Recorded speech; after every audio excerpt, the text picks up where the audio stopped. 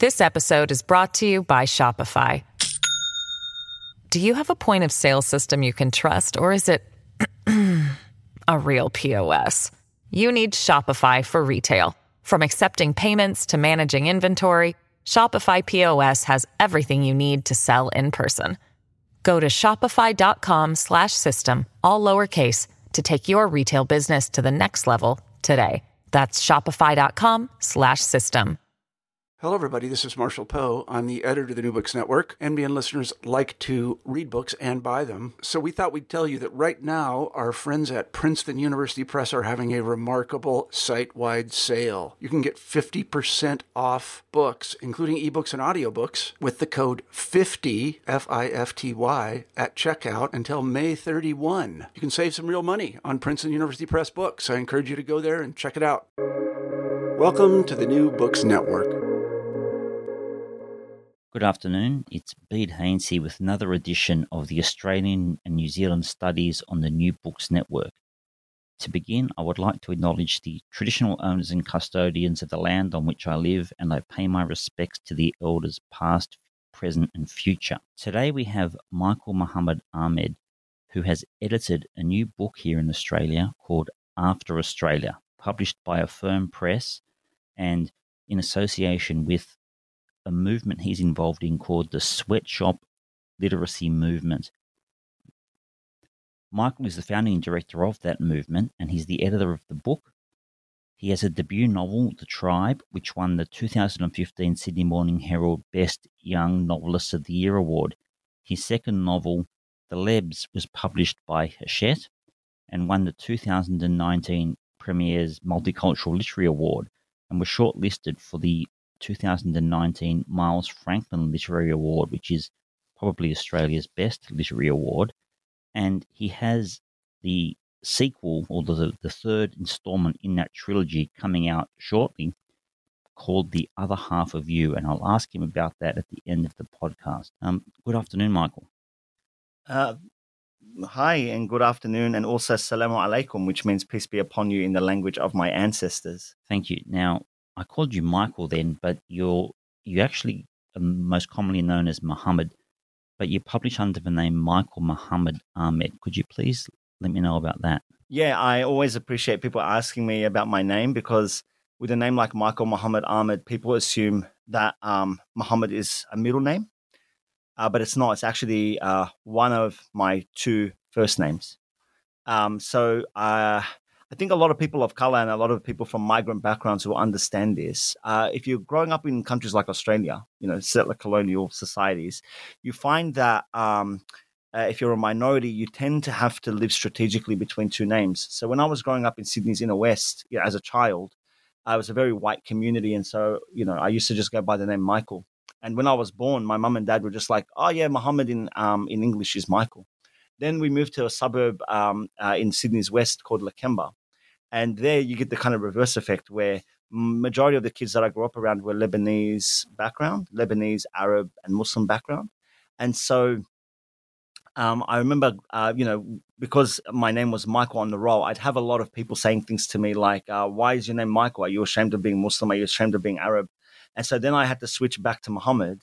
And then by the time I was about 20 and I started to have to think professionally about who I wanted to be, I realized that I was kind of living strategically between both names my whole life, going back and forth. And so I just kind of got stuck as Michael Muhammad Ahmed. But in casual conversation, when I'm talking to fine people like yourself, I like to just be called Muhammad. I got to also tell you a funny little anecdote about my name. It does relate to writing, which is why I like to share this story on podcasts like this. I remember I was writing an essay about 10 years ago for an anthology called Growing Up Muslim in Australia, which was published by Allen and Unwin.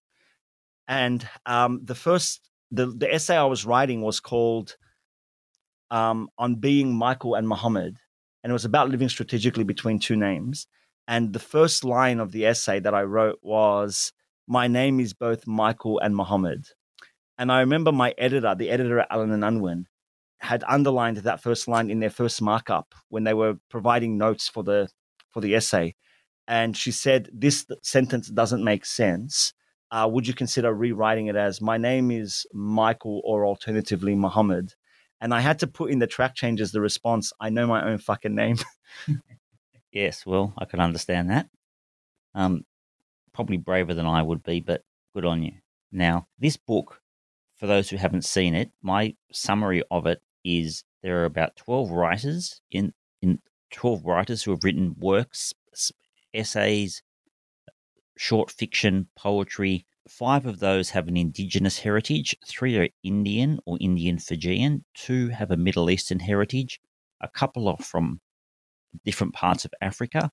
There are 9 women and 3 men. So, Muhammad, could you let me know how you went about putting this work together? What was your aim, and how did you select this team of writers? Thanks for the question. So you're the first person to try to actually break down the demographics that specifically.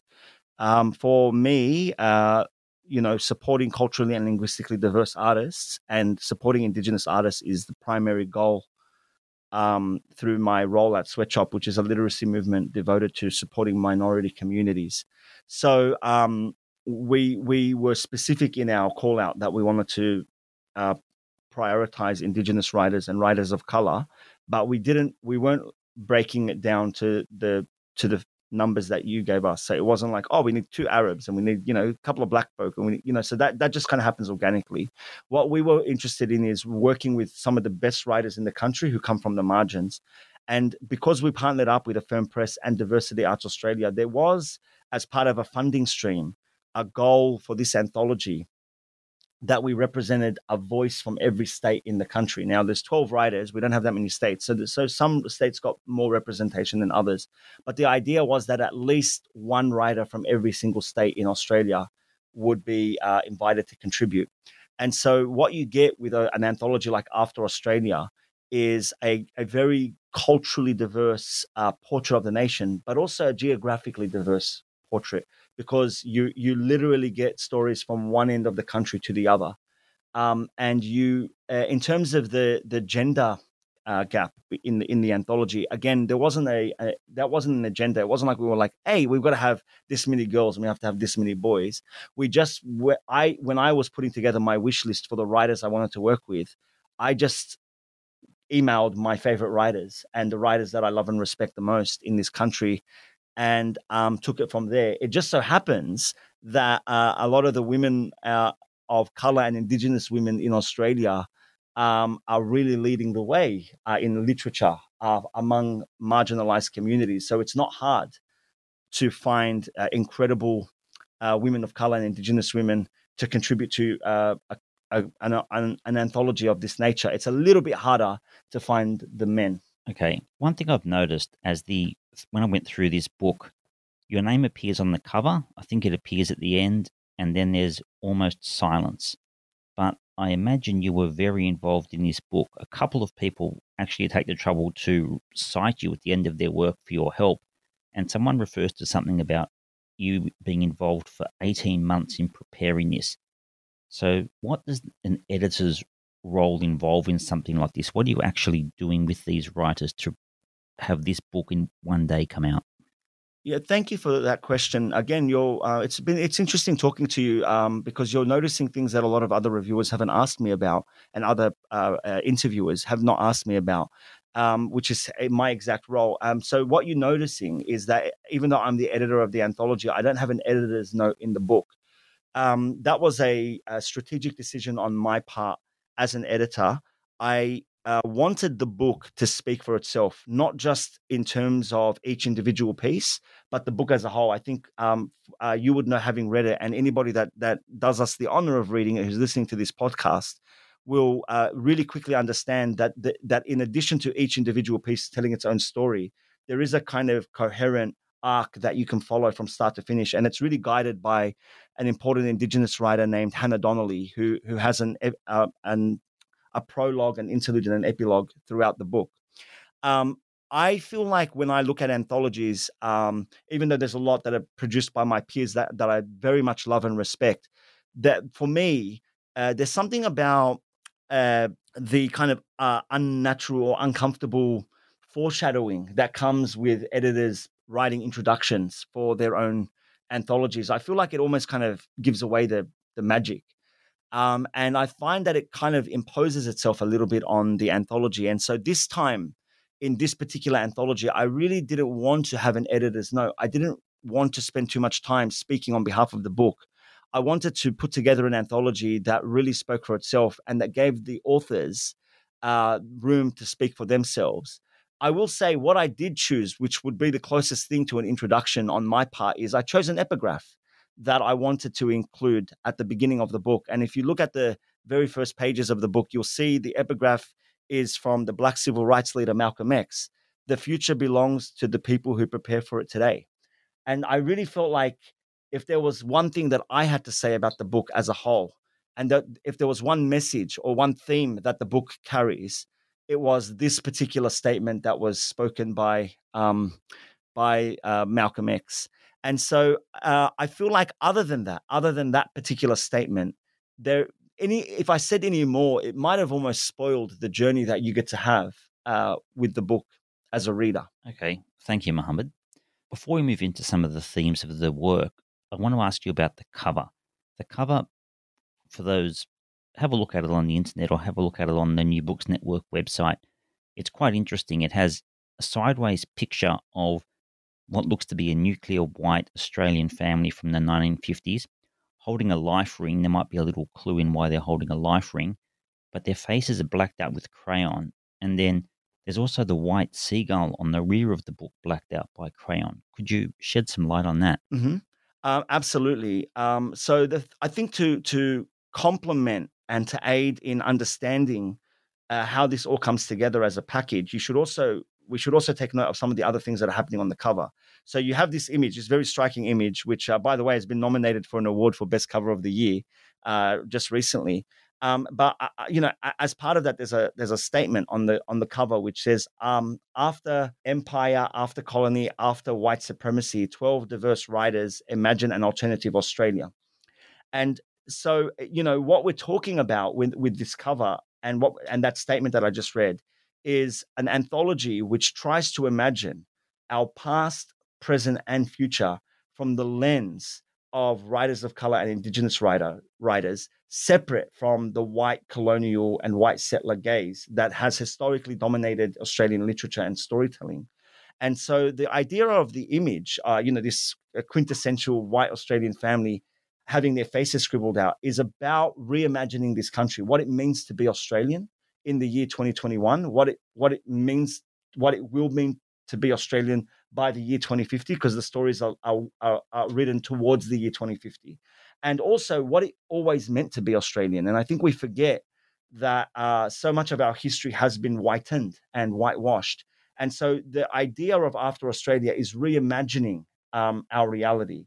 And I think that the cover is a very provocative cover, but it was about trying to ask Australia to reimagine the story of who we are as a nation. I also feel very compelled to point out some things about the controversy. But when we first released this cover, we began, our writers and Sweatshop as an organization, Affirm Press, and Diversity Arts began to receive all kinds of threats from, white supremacists and white nationalists. And, there's a phenomenon called white fragility, which talks about the kind of insecurities that a lot of people who would identify as white feel towards having conversations about race, and the defensive maneuvers that a lot of white people will project to try to derail any conversations about race, and to try to derail any conversations about the idea that whiteness has meaning, that it has some kind of value.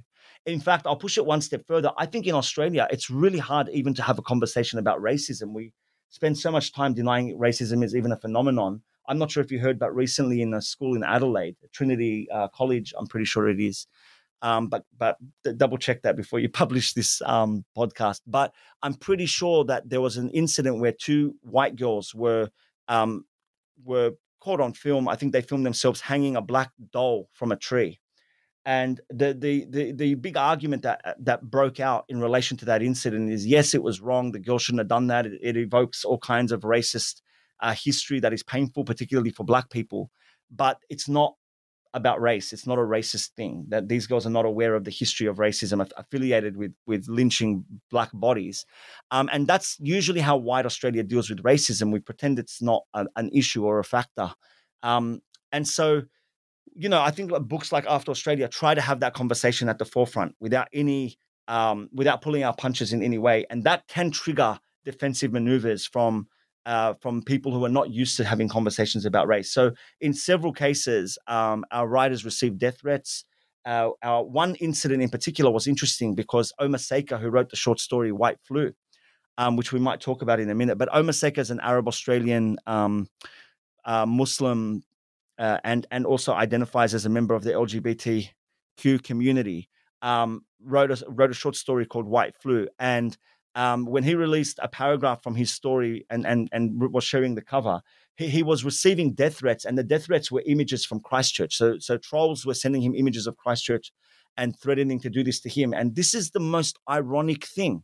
Because this book and this cover, it's fiction, and these people who were attacking Omar were attacking him on the basis that he was the real racist. And they were using an actual white supremacist incident and an actual massacre as an excuse they were using sorry, I'll take that back. They were using fictional stories of like white erasure or white genocide as a basis for their anger, and then threatening him with real life evidence of the kind of violence that people of color experience on a day-to-day basis. Okay, Mohammed, I will go into a few of the work pieces now.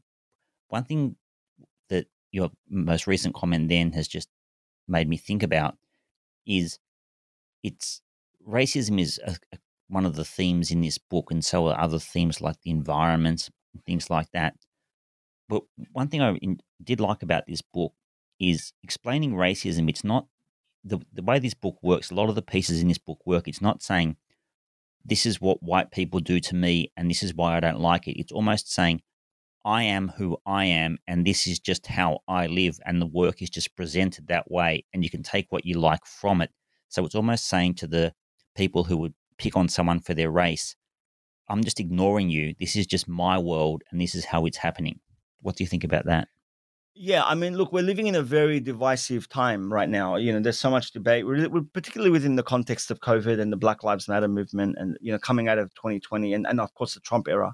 The thing is that there's a common saying that's emerged as part of this very divisive time, trying, for theorists trying to understand what is behind this fragility, these primarily white men sulking that they're losing power and they're losing their platform and they're constantly in trouble, and people of color are the ones getting all the attention now, even though overwhelmingly the statistics still significantly overrepresent white men in almost every single aspect of our society, including Australian literature. And so what's going on here? What's the basis of this sulking, even though the statistics are so overwhelmingly still in the favor of members of the dominant white culture? So the saying that I was referring to is when you're used to 100%, 98 feels oppressive. And so I think a book like After Australia, it's not attacking whiteness. In fact, most of the writers of color that we work with have no concern or interest in whiteness. They're just interested in their own lives. What anthropologist Professor Ghassan Haj describes as a healthy level of narcissism. It's a form of narcissism where minorities just take a natural and healthy interest in themselves. And they just want to tell their stories and share their experiences. But I think if you're used to 100%, if you're a member of a community where you are 100% represented, even the idea that a handful of Indigenous people and Black people and people of color are just taking up a little bit of space, telling their own stories, can feel like you are under attack. And so I think that you're right in your interpretation that most of this it's not a white bashing book, but it's been interpreted that way by members of the dominant culture because they're so used to being overrepresented all the time that it's hard not to feel threatened when you see that when there's even the slightest indication that a shift in power might be taking place. Now, the first piece is by Hannah Donnelly, and she has 4 pieces in the book, and it's hard to pick the best ones, but those 4 pieces just work so well together. They're so well placed, and I'm going to speak about all of them, but not internal most. But the first thing I love is there's a book.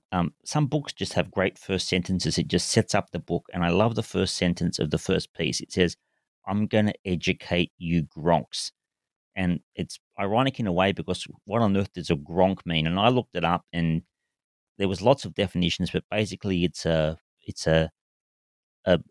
goose, a fool, just a person with no idea. It has other meanings as well. So I got educated about what gronk means, and then the book itself obviously works as a lesson in education to those who listen to what it's saying. So I think that was wonderful. The next thing I want to ask you about Hannah's work is she has this story in the book. It ends up about the Aboriginal flag, and she starts off calling it the Koori flag and why that might not be right. And then she has this great bit where she talks about it being at a person's at a school, and they ask the teacher if they can raise the Aboriginal flag next to the Australian flag. And then she has this great little quip where she says, if I was able to do that, the point I would do is I would just get in there in the morning and raise my Aboriginal flag before the Australian flag, which you're not meant to do under flag laws, and she says, I knew it was improper protocols and it would annoy the teachers. Now, to me, that just sets a cracking pace for this work. Could you comment on that? Thank you. So that's a lot to comment on. I'll do my best to comment on all of it, but I'll start with your first statement about the opening line. So look, that's not only the opening line of Hannah Donnelly's first story, and not only the only opening line of all of her stories, it's the opening line of the book. And so I love that opening line. I agree with you, and I think it's a way of kind of saying to the reader, like, this is an education. And if you look at the contributors to this anthology, you have multi-award-winning authors from several different backgrounds. Between them, there's about 20 languages that the contributors can speak, and the amount of degrees, the education level of these authors, and including myself as the editor, you have probably about 30 or 40 different degrees, university degrees. I mean, you have an incredibly educated, skilled collective and cohort of award-winning authors and essayists and poets coming together for this anthology. And in a way, it's kind of like a little thesis, it's like a little arts degree compressed into one anthology. And so the idea of Hannah saying, I'm going to educate you, it's that this is an opportunity to obtain an education in understanding culturally and linguistically diverse literature in a compact 50,000 word anthology. So that's the first point I'll make. The second point about the term gronk. I grew up in the western suburbs of Sydney. Gronk is just the most casual term you use. You use it like the way white Australia uses mate. Like everybody's a gronk. This guy's a gronk and that guy's a gronk. And so that's a very what I love about it. I think you're right that there are variations of what gronk means, and I don't even think there is a real definition. But it's such a part of the vernacular, I think, of a particular generation and of a particular working class, Indigenous and POC community that I think it taps into. I'm so excited to tell you this story because I've never shared it on in a conversation before, in a public conversation before. But I remember being at Punch Bowl Boys. There were two guys having an argument about the meaning of the word gronk, two lebos, and one of them was saying, what is a gronk, bro? Nobody knows what a gronk is. And then the other guy saying, you are a gronk. And he's like, yeah, but you don't even know what a gronk is to call me a gronk. He's like, I'm telling you what a gronk is. It's you. And then the other guy's like, but what is a gronk? He's like, you, bro, you. Look at your eyebrows. Look at your nose. Look at your cheeks. Look at your skin color. Look at your lips, bro. You are literally a gronk. Right. I also look at your spiky hair. This episode is brought to you by Shopify. Do you have a point of sale system you can trust, or is it a real POS?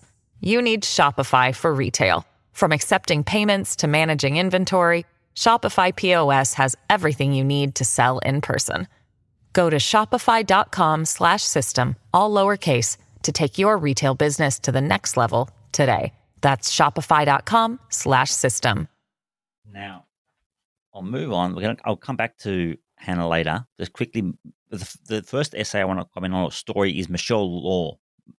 And she has an essay, and the theme I took away from this one is it is filled with ideas of not belonging anywhere. It begins with her mother having to flee from a country in Asia. I'm not sure where. I think it's China, but I'm not sure. Could be Vietnam in the 1960s. Then she has this theme of the climate affecting the planet itself. You don't even have a place to live on the planet. Then this great idea of a desire to speak Auslan in some of the people. So it's as though your very voice will disclose who you are. But if you could speak in Auslan or signed language, that would protect you against that racist attack. Then in the end of toward the end, the book there's been some climate catastrophe, and there's a spray paint on the wall that says "Whites go home," which is obviously throws the common understanding around. But one thing that's constant in this book, and this is what I'd love you to comment on, is the role of food. She keeps turning back to food that her grandmother cooked, that her mother cooked, and she describes them in rice, pork, brown onions, chilions, all this type of great food, and it's as though that's this constant. She get this. It only exists in her memory, but that's the constant. The country she lives in doesn't want her, but at least she has this idea of somehow or other this food, this resource wants her. So you're speaking specifically about Michelle Law's story here, and so so because you were saying this book, sometimes I was wondering, like, there's a theme of kind of what you could say about Michelle Law's story can actually apply to the rest of the book. And it is interesting that we can talk about those themes broadly or specifically. So I'll try to focus specifically on Michelle Law's story. It's so interesting because you're asking me to comment on these themes, but what I'm appreciating is the themes that you're drawing out from the book that I don't even notice. You know, like I recognize as the editor the element of food in Michelle's story. I mean, the absence of food and that kind of longing for the good, healthy, natural food that I think her commentary is like, we take this for granted. And that's an incredibly important aspect of the story, but it wasn't the aspect that I noticed. And so what I enjoy is hearing your interpretation. And so I'll allow the audience, rather than me commenting on it, appreciate what you took away from that story, which is the politics around food. For me, Michelle's story is about, actually, I think it's the most hopeful story. I don't want to reveal it because everybody that's talked about the book has told me it's quite a depressing, desolate world that you're portraying, climate catastrophe, police brutality, racism, white supremacy. Like, these are the things that are being managed. In some cases, people are dealing with things like genocides. So it's a tough book to swallow. But I think, the subtext to Michelle Law's story for me has always been, and I don't want to spoil it because I think it's such a beautiful story and it's not worth spoiling it for anybody who takes the time to read this book. It's not worth spoiling this. But I think the subtext, when you get to that last line, is hope. And this is why it's so important to me, is because I think we spend so much time in the last 12 months, especially in the context of COVID and Black Lives Matter and all these conversations about climate change and nuclear war. It really feels like we are almost convinced that the world's going to end and that we're kind of doomed, and especially if you're operating in the kind of, nihilistic left-wing circles that I operate in, it really very much feels like we're in our last breaths as a species. That might very well be true, by the way. I'm not trying to say that that's not necessarily true. But what I think happens when you read Michelle's story is you realize that the thing we tend to forget when we are having these nihilistic and existential conversations is the human beings' capacity for love. That actually, even though human beings commit very serious atrocities and we're seeing horrible things happening throughout the world, we still, as a species, love each other, and majority of human beings love other human beings and care for other human beings. And I'm being a little bit optimistic, but I still think we're going to survive. I personally think we're going to make it as a species because I think that love will triumph in the end, and that's really where Michelle's story takes us. It's the idea that love will motivate us to make the right decisions and to fight for a better future. Thank you, Mohammed. Next, I'll comment on Omar Sakr. I hope I've said that right. Omar Sakr's story, White Flu, which I imagine most of the commentary on this is there's a pandemic in this story and there's a pandemic now, which is I guess, a lucky guess by Omar, I'm not sure. But in any event, it's interesting because the white people get the illness, which is the reverse. But the main character is homosexual or bisexual, and it's funny because there's a pandemic happening, and he also comments on things that there's still prejudice against AIDS. And in this book, there's a cure for AIDS, and it still has a stigma attached to it. And it has great representations of reality because it has a dying person. I don't want to give too much away. It's got a couple of lovely lines. I just want to comment on these lines and then ask you for a quick comment on this. First of all, the author is Lebanese, and he has this great line where he says, if Lebanon can pretend the civil war didn't happen, we can pretend anything. And I'd like to ask you to understand what that's driving at. The other thing he does is the book also mixes English with Arabic words together, and there's no translations given. It's a bit almost like Clockwork Orange if you don't speak Arabic. Then the final comment in the book, you don't have to comment on all these, I'm just raising some of the themes that I took away, or some of the bits I enjoyed, was he has this lovely line where he said, food was home in a way that cities or countries could never be, where he's talking about the traditional Lebanese food that gets brought into the mother in hospital, and it's even questionable whether she could still even enjoy that in being ill. But in any case, he makes that, I think it's a great line. Yeah. So, I mean, there's so many amazing points. I could speak to all of them. I'm not sure if I'd be able to, but let me start with conversation about language, because we spend so much time talking about the politics that as a creative writer and as an editor and as a literary editor, I don't get a chance to talk much about the development of literature. So let's start with this idea of combining Arabic and English in this kind of fluid way that Omar did it in his story. And he generally does it in a lot of his writing, including the novel that he's writing at the moment, which is an extension of this short story. Also, that's going to be published by a Fern Press, probably be out next year. So, I think that's just reality. The way bilingual and multilingual human beings communicate is especially when they're speaking with their own mob, is they kind of go in and out of their languages. I'll speak a little bit of Arabic and a little bit of English back to back. In my mind, I will literally think in Arabic and English simultaneously, and I'm not translating. It's not like I'm going to translate to a person who understands both Arabic and English as fluently as me. I'm just going to go back and forth that way. So I think for Omar, it's an intentional literary technique to capture the literal reality of how certain communities speak, capturing that vernacular. Now, one might argue, but that excludes and prevents certain people from understanding everything that's going on. And I think not just for Omar, but for a lot of writers of color and indigenous writers, that's totally fine because that mirrors reality. In reality, you don't get to understand everything. In reality, not everybody can access the same language. And so you get a real taste of what it's like to be in the presence of an Arab Australian Muslim community by being deprived of certain things that you can't understand if you are not speaking the same language. I don't think it's any more radical, that approach to just having, using African American vernacular in your literature, because people who speak English will tell you that they speak different forms. Like, we're speaking English, but my English as a Western Sydney Arab Australian Muslim working from a working class background is very different to the English that would be spoken to somebody living in the North Shore, who grew up in a middle class Anglo-Australian family or an upper middle class Anglo-Australian family.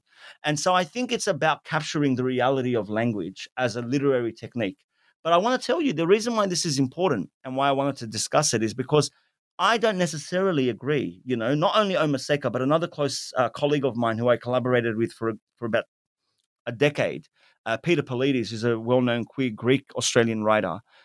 In his book, Down the Hume, which was published by Hachette, he writes in Greek and doesn't translate it. It's an English Australian novel, but there's plenty of scenes that are written in Greek, and you're just kind of like, yeah, if you're Greek, you'll know what this is. If you're not, that's tough luck. And I'm cool with that. As a person who's edited both Omar and Peter for many years, that's a totally sensible argument. It's a strong claim to make for literature, and there's a case for that style of writing. But if you look in my own creative writing, and even if you look in my own day-to-day interactions, like when I came onto your program, I introduced myself, I said hello, I said salamu alaikum, and I said, that means peace be upon you in the language of my people. I as a creative writer, love kind of translating and explaining what things mean. I try to do it organically. I don't say which means, and I don't put glossaries in my book, in my books. But I love the idea of like trying to communicate to the person on the other side of the aisle. You know, that I'm really interested in the idea that literature can literally open up the pages to another person's experience, and one of the ways you do that for me is through translation.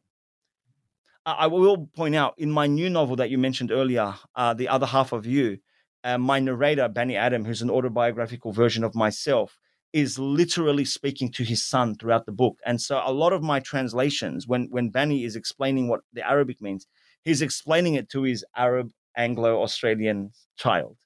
And so there's a lot of technical ways that you can use translation and language, and that can be justified, I think, in this way. I want to go on to one of the other questions. So let's talk about the overarching themes of Omar's story. So the first point I want to make is Omar wrote this just before COVID happened. So COVID became a kind of globally conscious incident around, I remember in Australia, like, you know, it was growing and the conversation around it was growing around March. But I remember just when the early news reports were dropping about COVID last year, Omar sent me a text message saying, "My short story is coming true, bro." You know, because it was starting to happen, and it started to feel like so many other things that Omar had predicted were becoming a reality.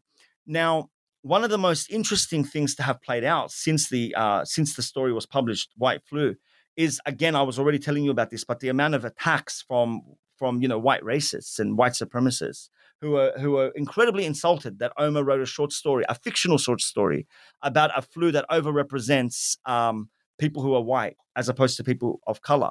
And the reason why this is so ironic is because while this fictional story was making the rounds and all of these these fragile snowflakes were complaining about how racist this was, there was a literal virus playing itself out in reality that had way overrepresented in terms of the people it had taken, the lives it had taken, people of color and black people and indigenous people. And so it's not surprising, and this is how we've been articulating it in so much of our debates and our arguments.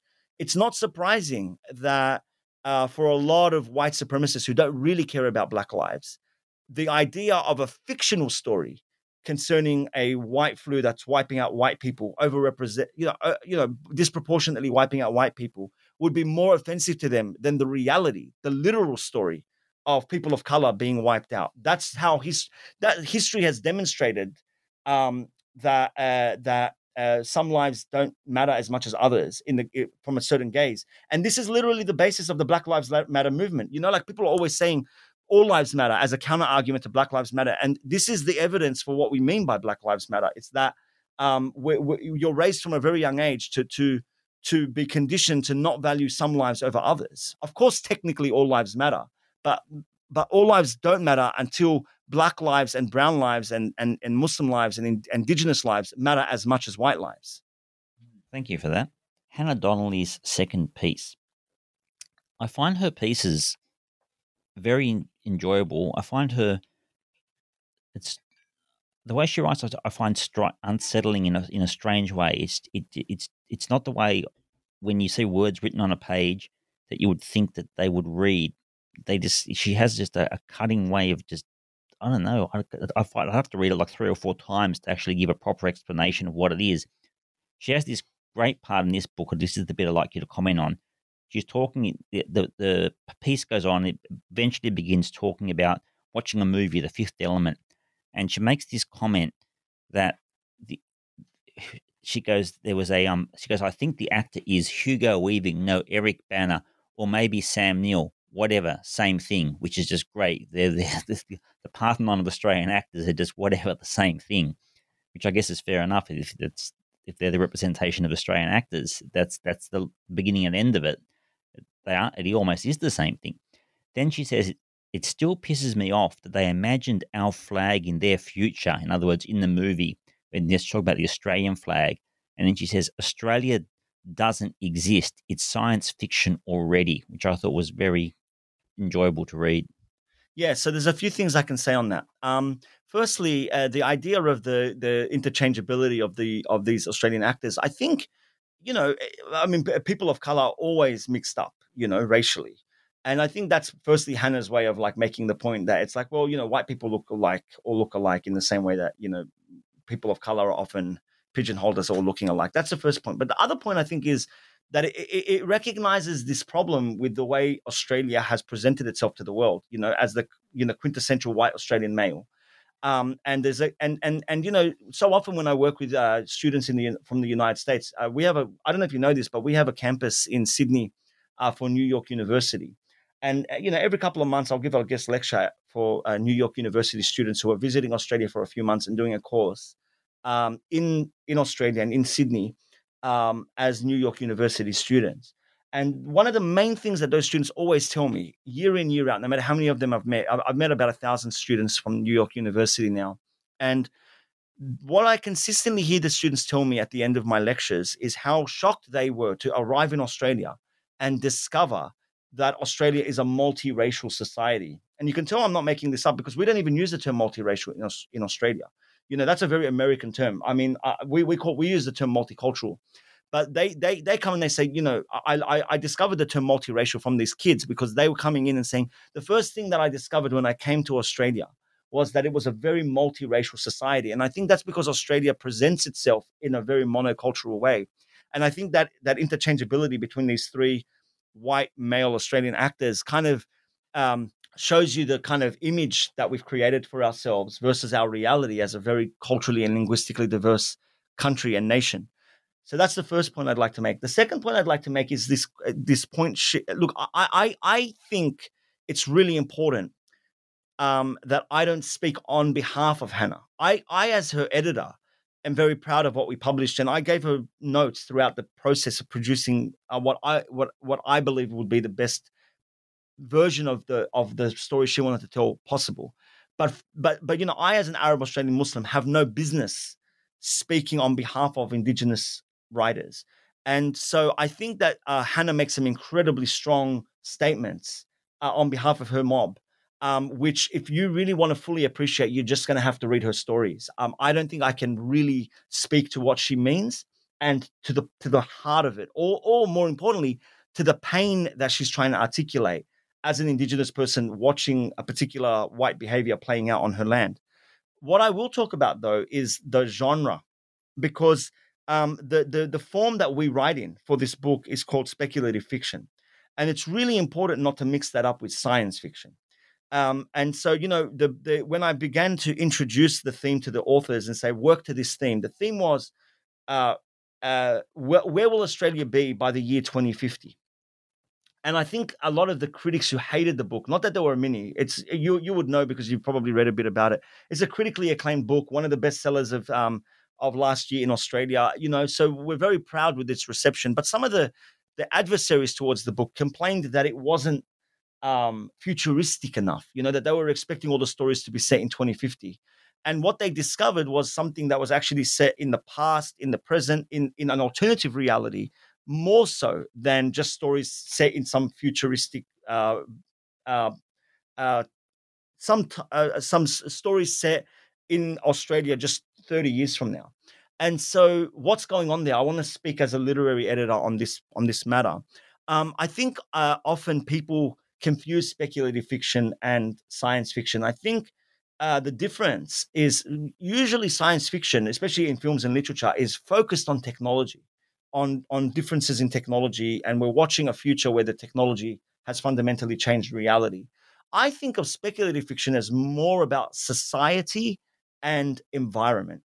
And what this book was about was the society we're currently in, where we're headed, where we were, and the environment around us.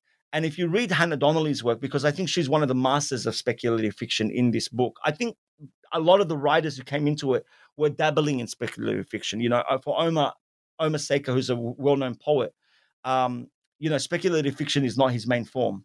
But for Hannah Donnelly and writers like Claire Coleman, who's another Indigenous writer in the book, and Amberlyn Quay-Mulliner, who's another Indigenous writer, speculative fiction is a form that they have mastered and they've been working in for a number of years.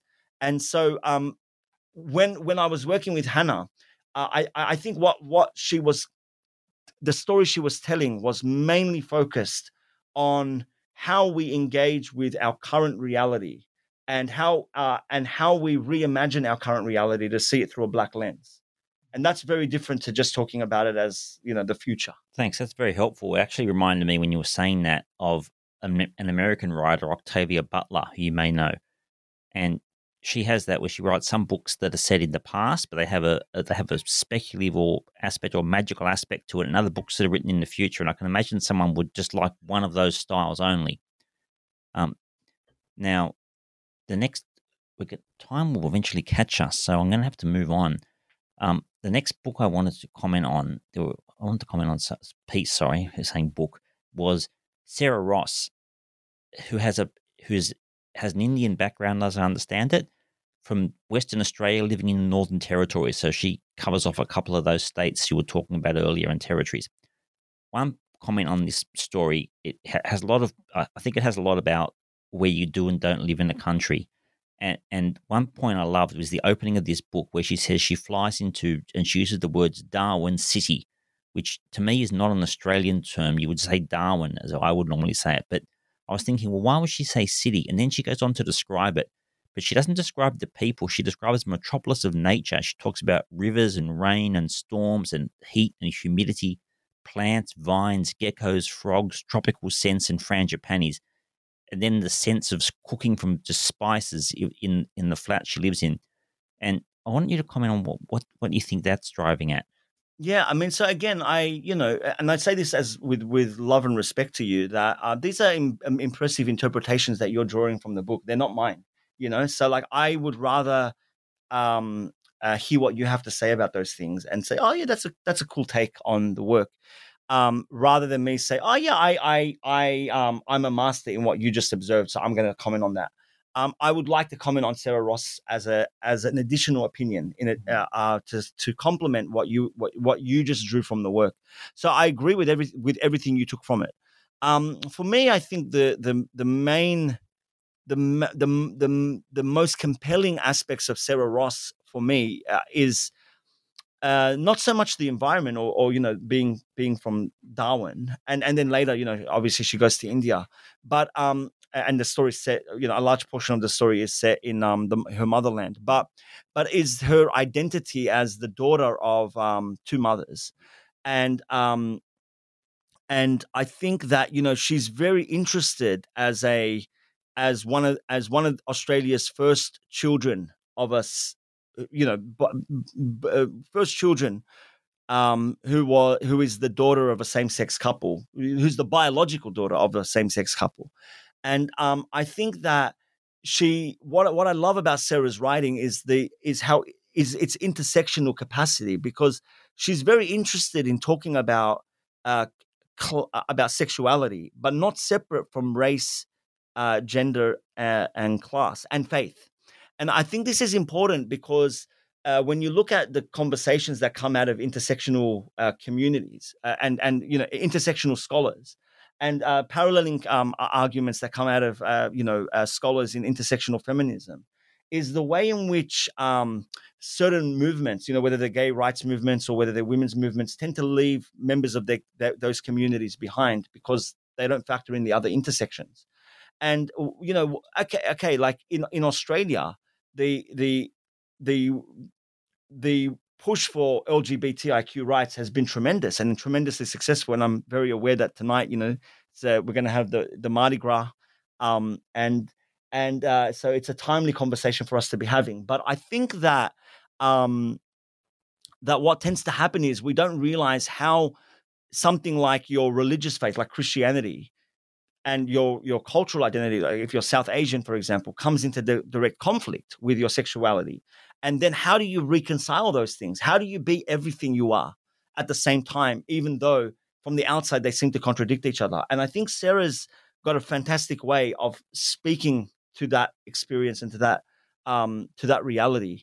And I think that's what's at the foreground of her story. And then in the background is this gorgeous portrait of these environments that she's interacting with. Now, unfortunately, I have to skip past a couple of these essays. The next one I want to comment on is Hannah's next piece. It's called Horses and Mules. One, I love how she just disarms you in the way the story begins. It's just such a typical, objective, modern style prose for a start of a short story. It goes on about this story though about a bushranger and one theme that I took away from this is that there's this idea that in Australia bushrangers are revered. They're made into heroes, but the point she makes is they're made into heroes when they're dead. It's the gravesite that's a hero. When they're alive, they're not necessarily heroes. So the bushranger's dead, and then the story goes on. She gets a couple of parking fines, and the question is, does she do what her dad says and goes and fights? It's sort of ironic that a person with Indigenous heritage could be fined for parking a car on their own land, their own country. But anyhow, that's how it is. And she decides in the end, well, though I don't really want to give away the end, but the general concept, I think one of the themes in this story that I took away from it is the notion that what the dead are romanticized for something. She's punished for doing something which is what an Indigenous person ought to be able to do. And in the end, the law wins. It's a bit like the Clash song. I fought the law and the law won. It's sad and it's hopeful and it has a bit of pathos in it. But anyhow, I really enjoyed that piece. What I'm taking away from the conversation we've had so far is how much Hannah's pieces have resonated with you. That's no coincidence. I think that what's really special about this particular anthology is that with Hannah Donnelly as a kind of guide, that she kind of guides us through the whole book because she has 4 pieces that are interspersed throughout the book, and they make up the prologue, 2 interludes, and an epilogue. And that's quite rare. I think usually anthologies are kind of like story by story, and each person speaks for themselves, and they don't, there might be a recurring theme, but generally each story is its own argument. But what you get in an anthology like After Australia is a coherent, collected effort from a group of some of Australia's best writers speaking to each other and speaking together for our past, present, and future. And so, when I think about Hannah's work, I don't have that kind of, it's been 16 months since the book. No, it's been 24 months since I started working on the book, and it's been 12 months since the book was released. And so I don't have that kind of vivid memory of each individual line, but I have a very clear portrait of what Hannah's speaking about as a whole.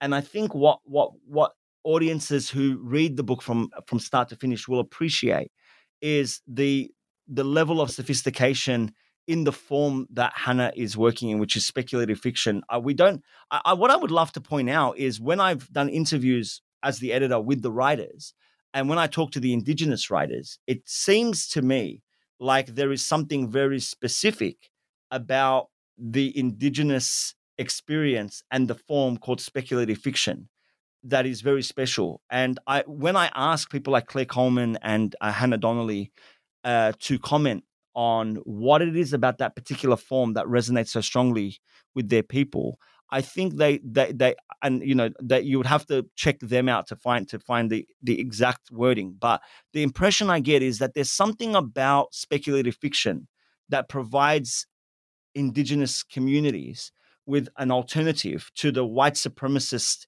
settler colonial reality that they have to deal with right now. And that is probably the first step towards reconciliation, is if we can start to imagine transformation, then from there we can start to actually implement a better future. Okay, I'll make one comment about Hannah, but I won't get you to comment on this yourself because time is against us. Her last piece is about Pemulwuy, a famous Aboriginal warrior, and has wonderful notions about the role of law and whether law actually gives Indigenous people anything when it gives it rights, because it's law that comes from England originally. In any case, I think there needs to be an Australian film made about Pemulwuy. He is a remarkable character, and pieces like this will bring that name to people who might otherwise not come across it. So that was in itself wonderful. The last piece I would like you to comment on is Khalid Wassain has this piece, and the thing I read this a couple of times, and then when I read it the second time, I'm not sure if I got it, but then I thought I got it. But maybe, I mean, as you said, you're not the master or the knower of all these things. But the story has this idea of, once again, a person who comes from overseas being in some ways excluded within Australia. They're not made to feel welcome, and there's border protection and things like that. And one of the things throughout this story, there are just so many references to so many things that have come into Australia from overseas or overseas people. He refers to the Greek islands, the Cannes Film Festival, German newspapers. Ramesh, the cook in this pub, the most Aussie of establishment, is kept behind the scenes in the kitchen, but makes lettuce, cheese, and tomato, such as a typical Australian sandwich for a friend. There's pizza boxes. There's all sorts of things. But then beneath all this, there's this idea of a border force, and you think, well, what are you keeping out? Everything's already here. The only things you're keeping out are the actual people. That was one of the things I took from that story. I'd like your comments on that story. Yeah, thank you. So I'm enjoying this part of the conversation where we're exchanging what we took away from the story. You know, that like I get to hear what you take away as much as you get to hear what I take away. So his name's Khaled Wasemi. He's from a Somali background, one of Australia's most exciting new writers, and is a Melbourne-based author. And what I think is so interesting about Khaled's piece, in contrast to the other stories we've talked about, is everything else I think is really in your face. You know, the things about Hannah Donnelly's stories is they're really in your face. You know, everything is really explicitly stated, whether it's about white people wearing the Indigenous flag, or whether it's about certain films, or whether it's about educating youth gronks. Like, it's really direct. Similarly, I think Omar Sakher's story is incredibly and intentionally in your face. It's quite vulgar in certain areas. It's very clear what's going on. It's very that flu, the white flu, which is the backdrop. It's very present, and it's looming monstrously in the lives of all these people, and it's a kind of terrifying reality. What I find so incredible about Khaled's story, and why it works so well in this anthology, is because everything is very understated. You know, and I it's such a mundane experience. You know, these people. He's a kind of the character that Khaled creates, the narrator. The main character is kind of this pretty, normal day-to-day lame poet, who's just kind of going by his life and having these casual interactions with people and engaging in the kind of life and the concerns of this little dog, So it's a very, very mundane story. It feels the most real life out of all the stories you'll read. But here's the most fascinating thing is that there's this eerie tension that's driving throughout the story. Refugees just disappear in the middle of the night and life just goes on and nobody asks any questions. And it's just like, hey, what happened to mom? And it's like, we don't know. And then things just continue. And I think that it's such an important story in an anthology speculating about the darker side of Australia.